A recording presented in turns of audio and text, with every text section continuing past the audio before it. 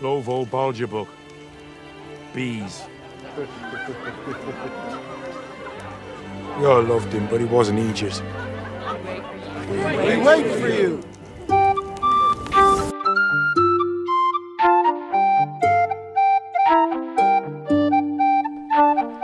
Hello, and welcome to episode 3 of Meta Nerdia, where three friends chat about all things nerddom, specifically for season 1, talking about the Lord of the Rings show on Amazon Prime, Rings of Power. I am one of your hosts, Andrew.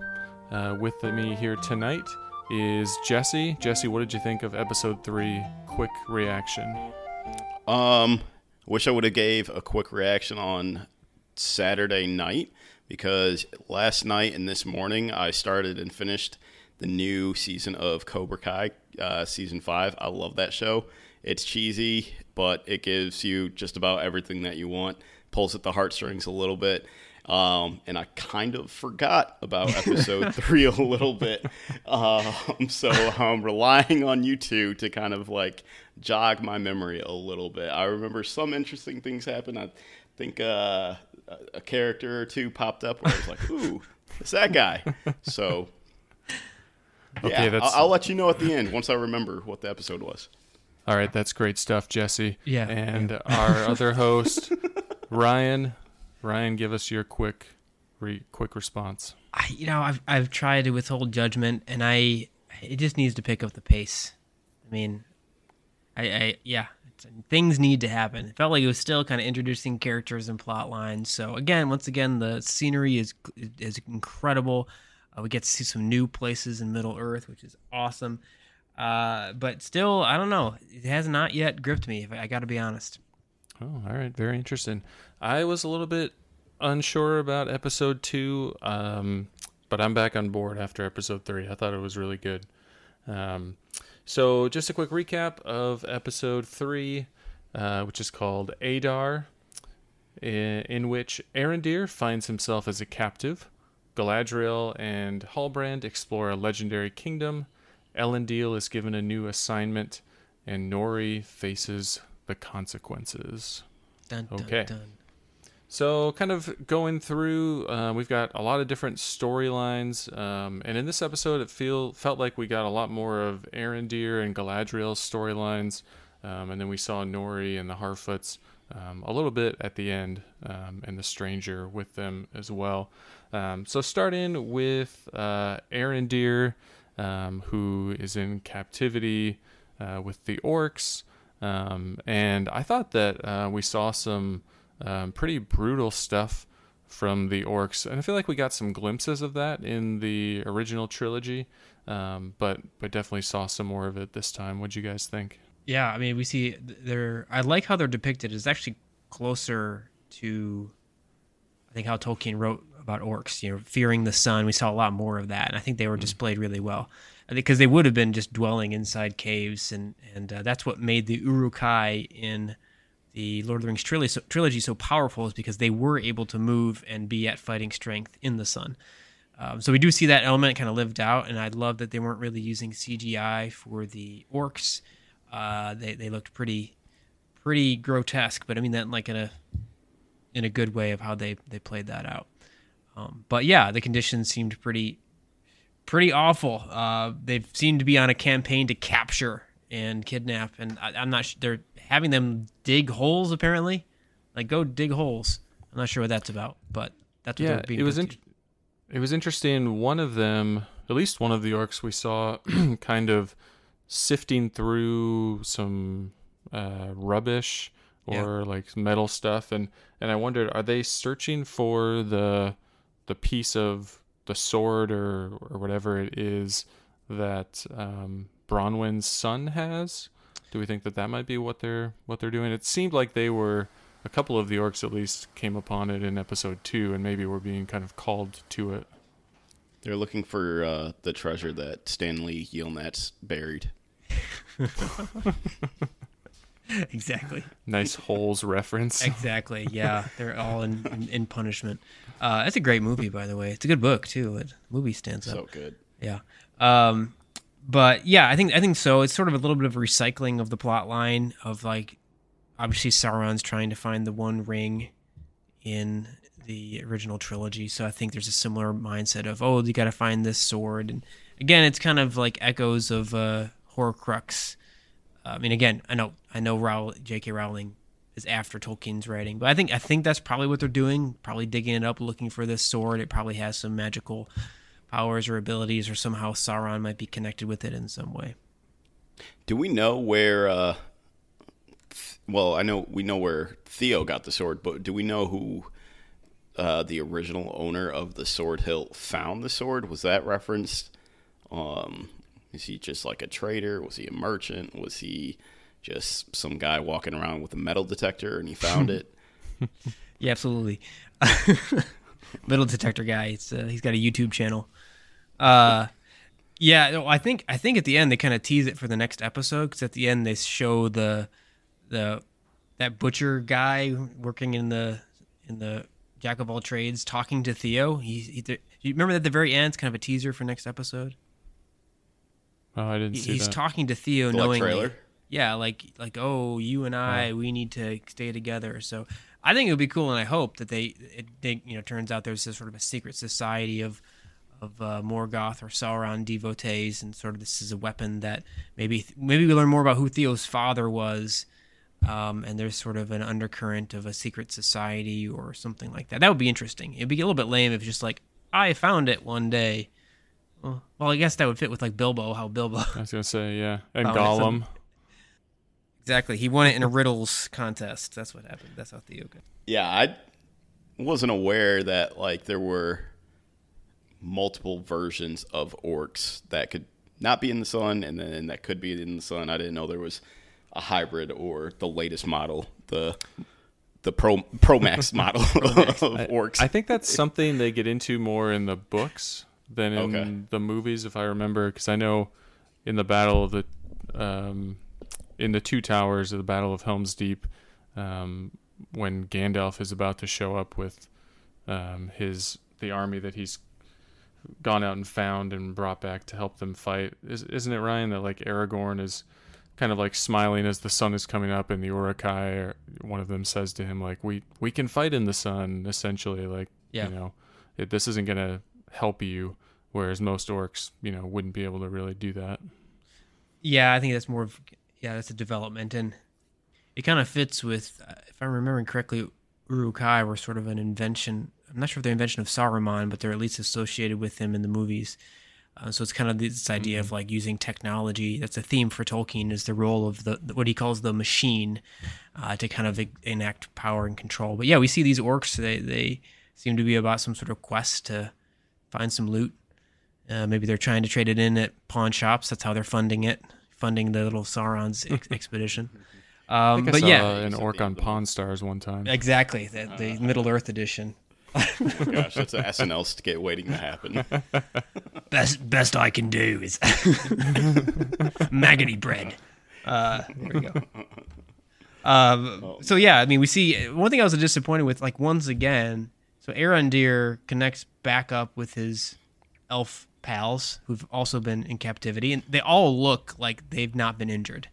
And I'm just like, these are like supposed to be outpost super warriors. Remember Legolas fighting in Helm's Deep?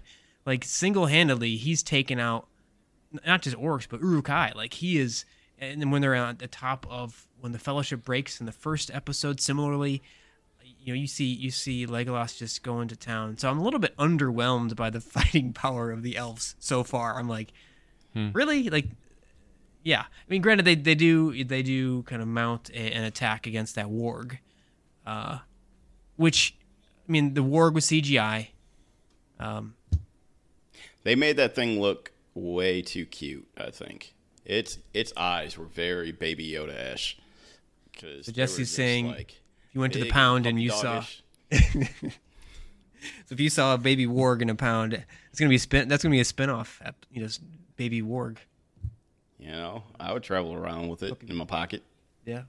Like Hagrid. Just shorter.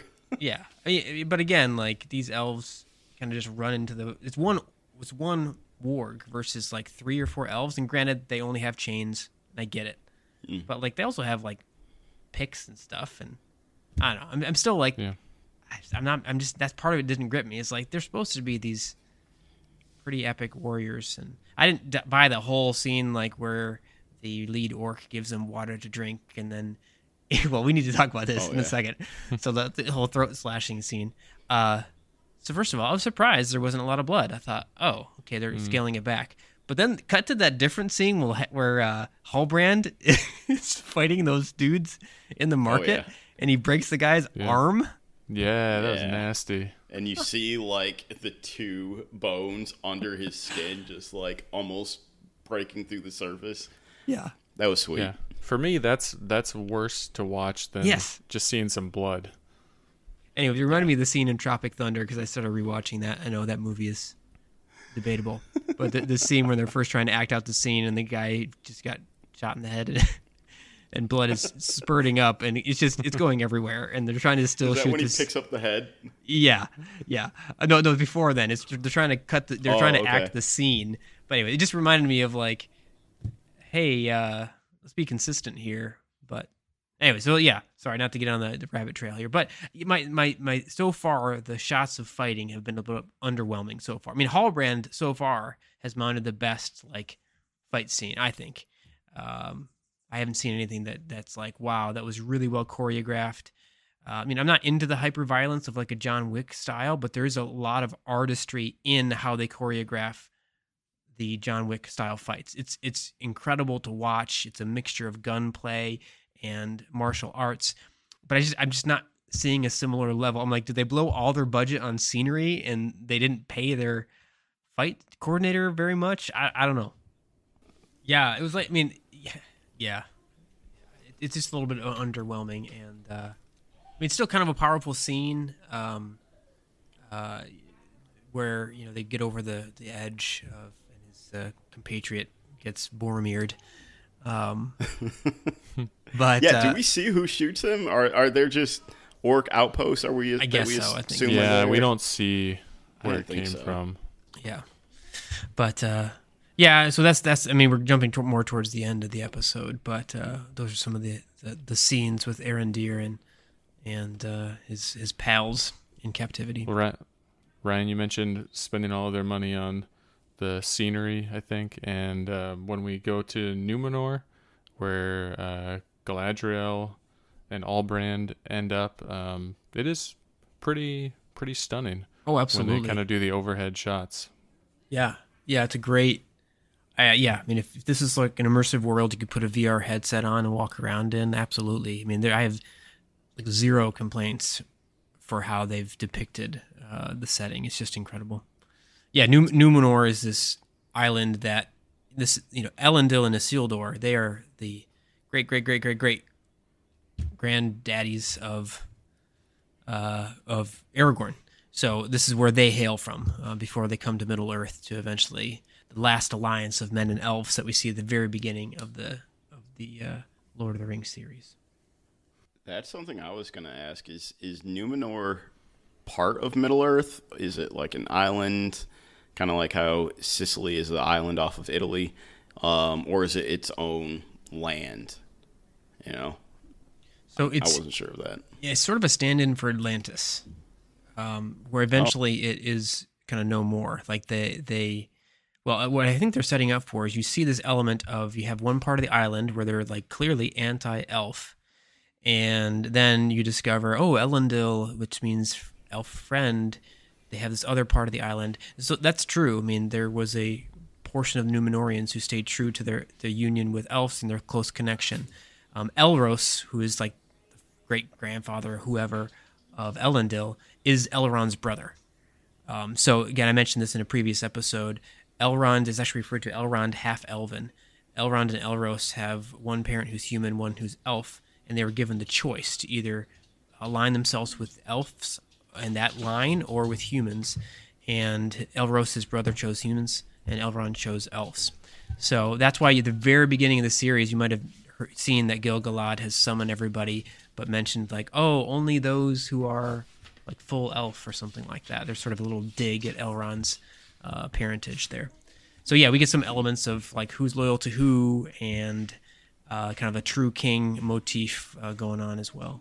And it was cool to see Isildur and Elendil, and is it the light of Elendil or Elendil's star that we see in the trilogy, or am I completely making it up? I have to look back at that because I know he has the Dunedain or the Edain are descendants of the Númenóreans, and so that's kind of the crest or the image they carry with them. And I don't remember if it's what if is it's it? the What's light. what does Frodo use against Shelob spider. that he gets from Galadriel? Is against Aragog? Sorry, I mean Shelob. Yeah, no, that's not from Elendil. That's like that's the gift from Galadriel, and it's a light like from a star, essentially. Okay, so I'm just confusing these things. Well, you're really close. It's Arendil and Elendil.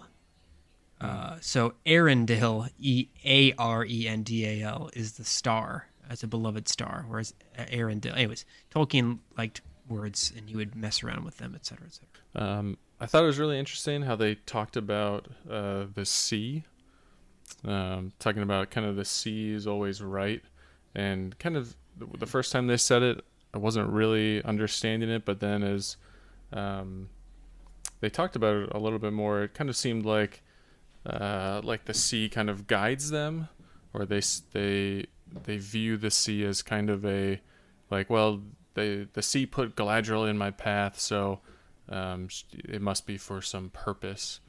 Interesting. Which Yeah, I it's thought like was stand really in interesting. for fate or something like that. Yeah, and because in a lot of literature, movies, etc., water, sea, ocean tends to represent kind of evil, right? And this is a different take on it. Yeah, the sea is. There was a lot of chanting in this one. You notice that, like, the sea is always right. It's like his name was Robert Paulson. And I mean, similar to the Harfoots were chanting, like, no one walks alone. Chanting was a big theme. But yeah, that's a good point, Andrew. They kind of, a lot of times in mythical literature, the sea is always represented kind of chaos and confusion. In this case, it sort of represents sort of a will or something like that. But Galadriel even says something like, this was no fate that brought us together. So I think she's even commenting on there's a greater purpose at play here than what some might boil down to, like fate, which is interesting to think about. Well, yeah. Another quote that I wrote down, they said, "There's no harsher master than the sea." Well, whoever said that clearly never worked for Ryan Oh, in ouch. the admission office like Jesse and I did. It's a real dig. Jesse, would you care to comment? Plead the fifth. Well, that'll show up in your performance evaluation. I still do those, by the way. Even though we don't work in the same office anymore. Ryan just submits a form to himself. Exactly. I'd like to hold on to that power, but yeah, we saw a lot of Numenor. We learn a little bit about Halbrand in Numenor. We see some other, like, he seems super interested in metallurgy. He really wants to be a maker.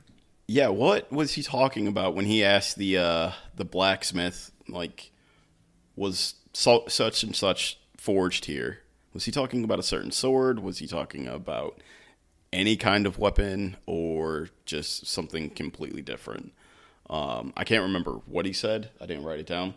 But when he's first trying to get a job at the forge, he mentioned something to the blacksmith. And then that's when the blacksmith's like, no, you can't work here. You're not part of the guild. You haven't earned your whatever. And then I guess that's what he goes and tries to steal off of the one guy, which I don't think is the best plan, because he just went and asked for the job, didn't have the thing, and then he's going to come back a few hours later with the thing. Like, I don't think you understand what we're supposed to do here.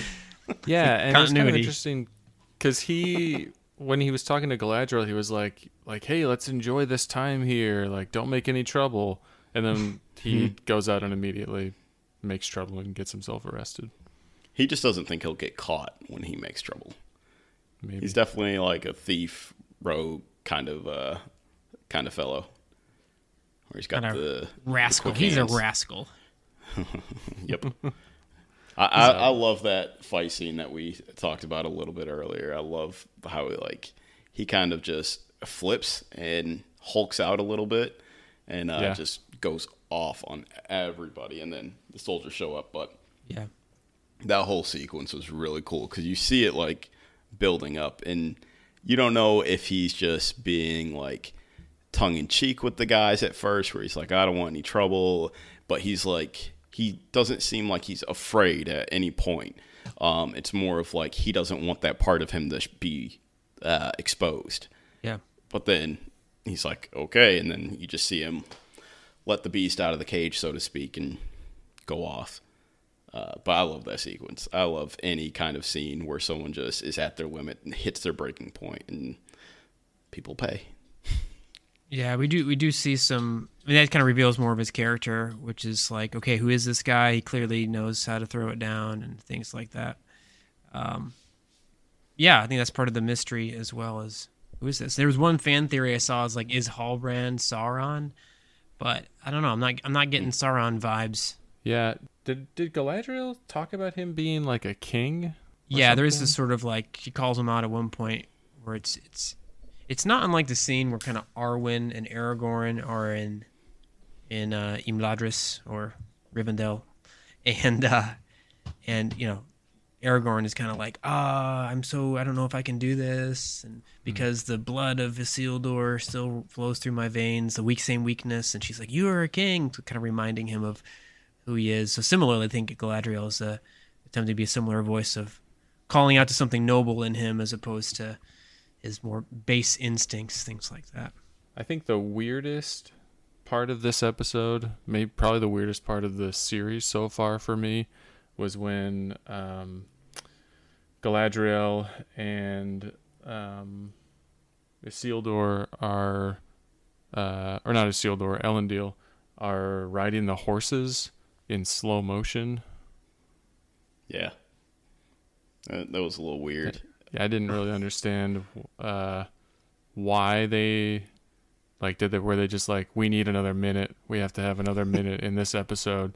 Let's just do horses as slowly as possible for as long as we can. You know, we got a couple mil left over in the 486 million budgeted.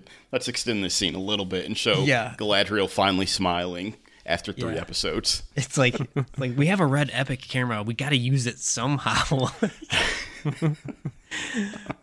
Slow horses. I mean, it is beautiful. I think somebody wrote an article a little bit about this, about like, is it how Galadriel's character is being written? Is it about how it's being acted?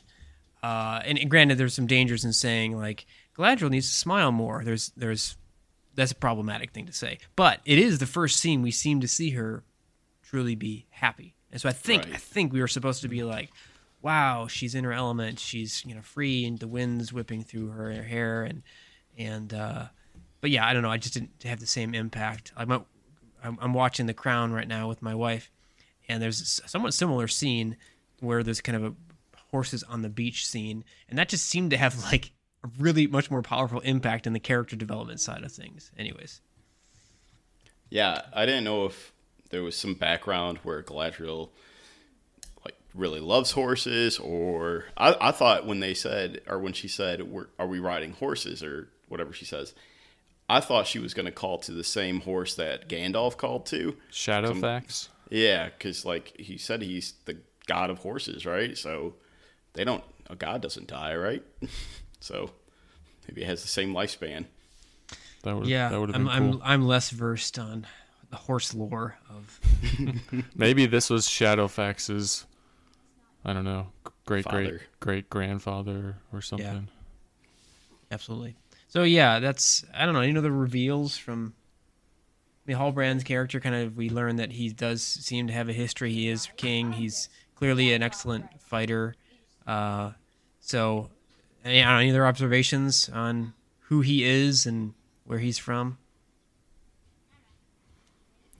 I don't have anything. I would not go. I wouldn't think that he is Sauron.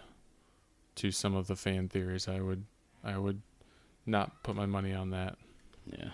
Yeah. Any names that I don't recognize from the Hobbit movies or from the Lord of the Rings trilogy, I just assume were created solely for this adaptation.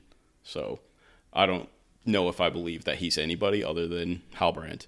Yeah, I think he's brought in to add something. I mean, he gets plenty of screen time, so he's clearly not being introduced as simply a character to help move the plot forward. He seems to have a storyline of his own, but he's not. From what I can tell, he's not in Tolkien's work. So I think it's just more about like, hey, wouldn't it be cool if we had somebody from the Southlands and there's this sort of tension over, hey, you sided with Morgoth, and whose side are you on? And is he the victor? Is he, who knows? I think there's some of the questions we're supposed to be asking. So, yeah. We did find out when they go to the library that the sigil that Galadriel found in episode 1 in the tower is actually a map of the Southlands, and so it seems like that's where they're going to be going next.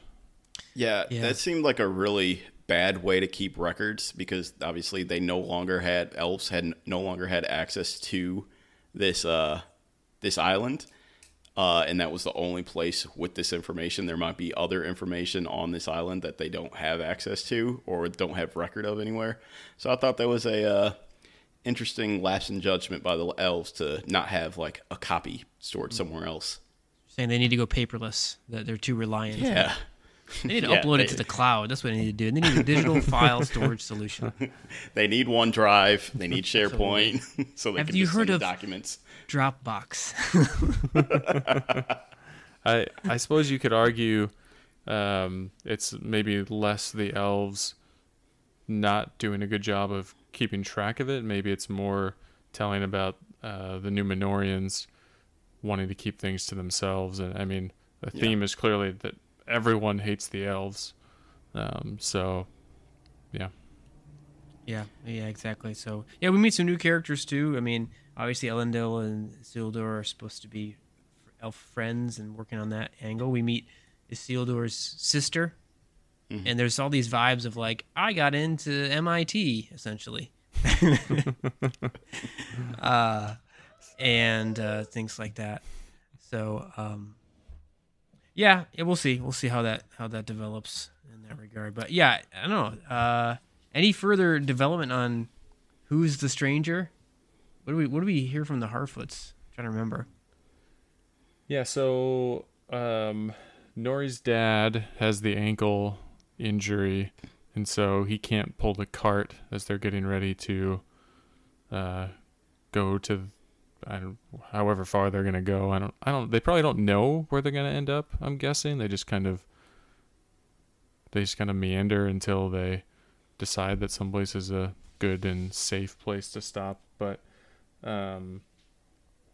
yeah, there's the whole thing with them worried about being left behind, and all the Harfoots find out about the stranger, and he's like 3 times taller than all of them. Yeah, absolutely. Yeah. So yeah, I don't know. I still don't get, like, it's one of those things where we're 3 hours in now. Do you reveal something obvious? Like, it's Gandalf. Like it's like I'm trying to think what movie it was where the character revealed like who they were, and everyone's like, yeah, we know it's you. And they thought it was this great reveal. Or they're trying to trick you, and anyways, so yeah, I don't think we learned anything more, but he's coming along on their caravan, and I have some issues with that whole, like, oh, he's going to be left behind, and she might be decaravaned for her transgressions with bringing an outsider in. Because then they have this weird, like, ceremony where they read off names of people who have been left behind, and then they say, we wait for you. So is that like a Harfoot way of virtue signaling? Of like, oh, we're gonna act like we're so caring and take care of each other, but if you fall behind, things to be you. Yeah, it's a really weird dichotomy where they make it seem, like you said, that they care about and miss all of the people that they left behind, and yet they literally just like oh, you can't Left them carry behind. your cart fast enough to keep up with us. Well, sorry, we'll say your name every couple of months and pretend like we're sad about it, but we obviously can't be that sad about it because we're choosing to leave you here. Bye. Like, yeah, it's very weird. Anyways, but apparently the stranger is going to help out. It's going to pull their cart for them or something. So It's gonna push. I still think it's Gandalf, but by the time they reveal it, it's like, yeah, we know. But I've got a theory, though, because at the very end of the scene, they're calling for Adar. Very end of the episode, they're calling for Adar because Arondir gets kind of knocked out, and he slowly comes into focus, and we see a humanoid shape. Doesn't seem to be orc-like. Mm-hmm. There's questions about who is this Adar. I've got a theory.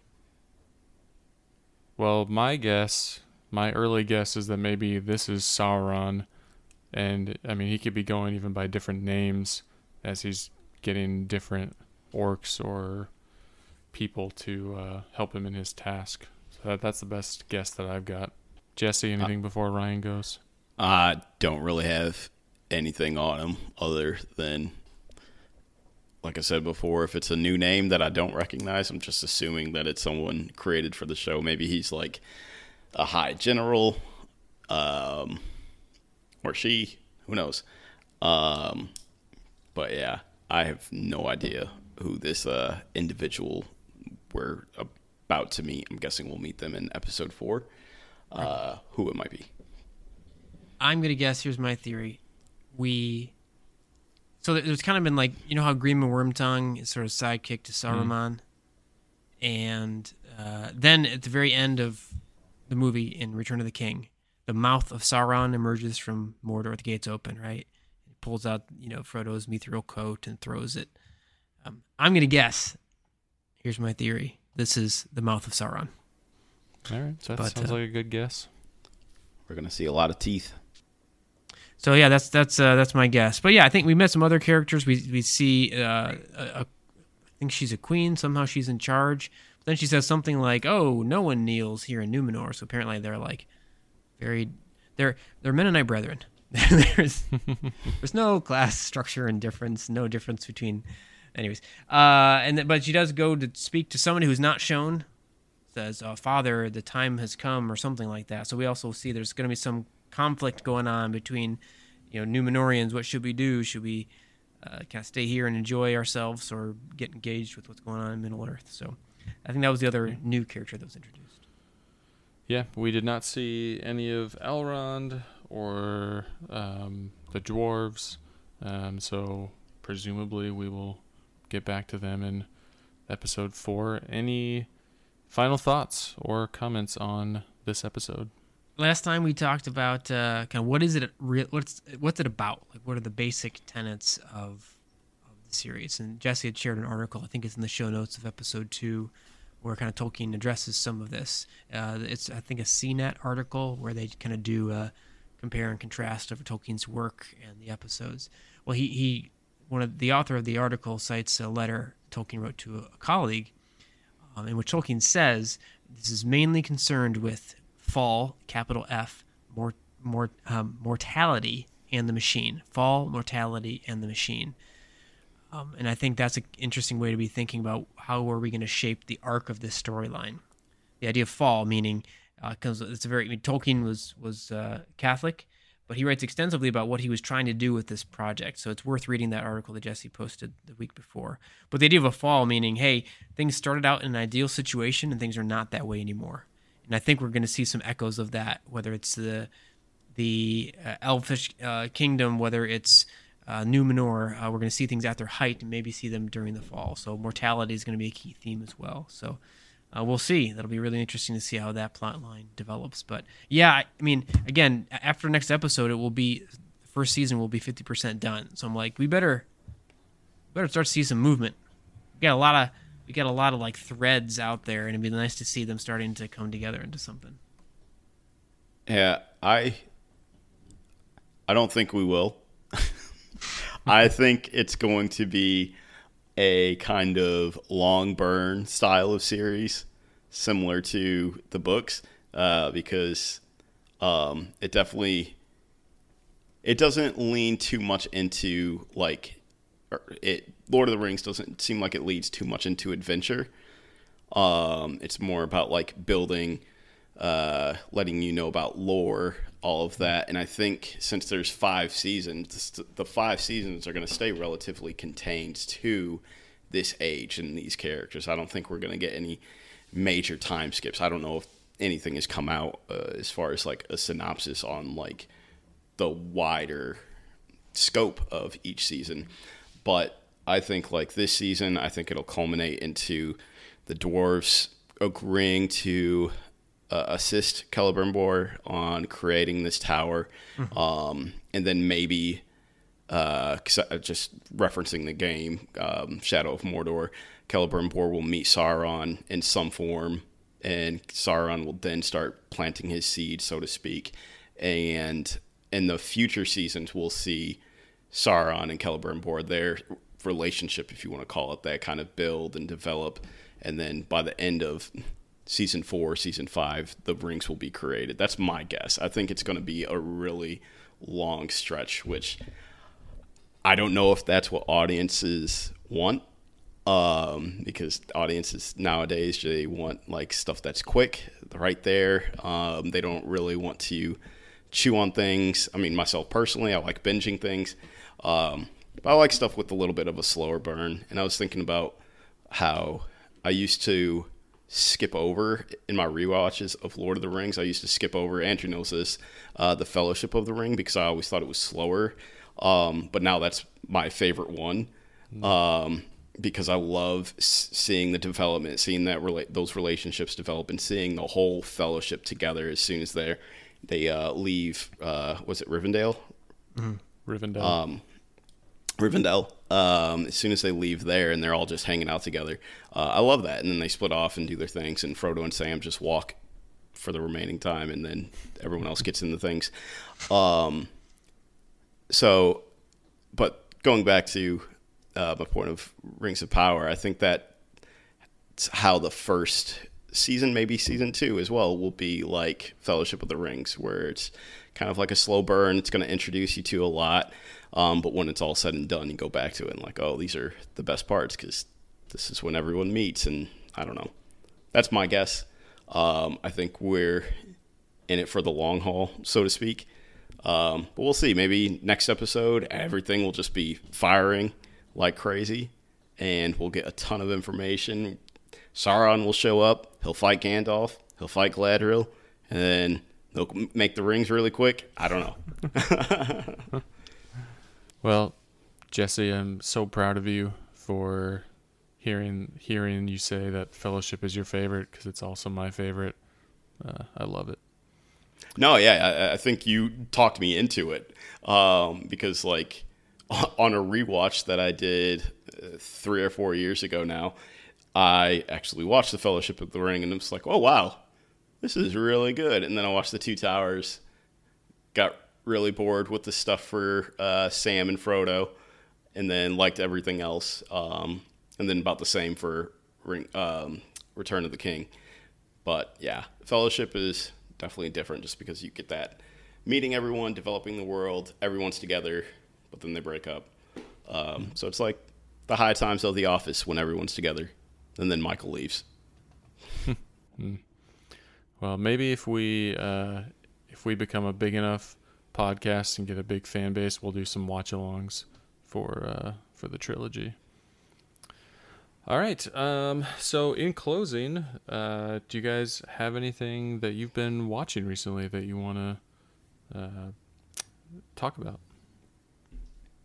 Well, I mentioned earlier watching The Crown. Really, really well written. So some really powerful stuff in it. So that's been nice to watch on Netflix. Just watched the episode where John Lithgow, who plays Winston Churchill, the episode where he got his Primetime Emmy Award off of this episode, where he has his portrait painted as he's turning 80. It's a really excellent scene. A lot of really great ways of displaying characters' psychological state. So I'm enjoying that a lot. Yeah, and like I mentioned, I watched the new season of Cobra Kai. I really love that show. Like I said before, it's a little cheesy, but it's got fun fight scenes. The acting is decent. But I don't know, just something about the show just hooks you in, and it's one of those shows. I think if it came out on a weekly basis, I would hate it, but since I can binge it and just ignore the bad parts of the show, I really love it. What else have I watched? Still watching House of the Dragon, the new Game of Thrones series. I haven't watched the newest episode yet. I think they're up to episode 4 now. Yeah, I don't think I've been watching anything else other than that. Yeah. Andrew, what about you? So I am 3 episodes into She-Hulk. I think there are 4 out right now. I am really enjoying it. I don't know the exact reason why I've been less interested in watching it, even though I really like it each episode I watch. Maybe I just feel a little bit lackluster about Marvel right now, because I haven't been as crazy about some of the movies that have come out. Thinking back to like a year ago, Jesse, you and I, and some other friends, like every Friday when Loki and Falcon and Winter Soldier, WandaVision, like when those shows were coming out, like Friday night we were all texting like, did you watch it yet? Oh no, we can't talk about it yet, I haven't seen it yet. Like we were like couldn't wait for the next episode. And a year later, I think you said you haven't even started it yet. So I know another coworker that hasn't gotten into it a ton. And it's just interesting. I don't know if we're just oversaturated with Marvel content right now, but I really liked Miss Marvel, and it was the same way. Like it took me a little bit of time to get through it, and like I said with She-Hulk, like I'm not watching it right as it comes out. Kind of just like, okay, yeah, I'll watch an episode now because I have time, but then I really enjoy it. But then the next week it's like, again, like, yeah, I'll watch it when it comes out. So I definitely recommend it. And if there's anybody else out there feeling a little bit tired of all of the Marvel stuff, give She-Hulk a try, and I think you'll enjoy it. Tatiana Maslany is great. I heard on a different podcast they compared her in her She-Hulk form to a kind of a live action version of what's her name from Shrek, the princess Fiona, yeah, like, and it actually does kind of look like that, but yeah, it's been really good. I love the fourth wall breaks that she does. Those are super fun. Yeah, and she was the first character to actually do that in Marvel. Because like I think it's on in the comics. Yeah, because it wasn't Deadpool. That wasn't one of his original things that he did. He was more of a straight line character assassin that showed up, and then I think it was Rob Liefeld took him and then created the Deadpool that we know and love today. Blessings upon him. Legit. But yeah, I'm looking forward to watching She-Hulk. I'll probably get to it once all the episodes are out, because I'm really looking forward to seeing Daredevil show up.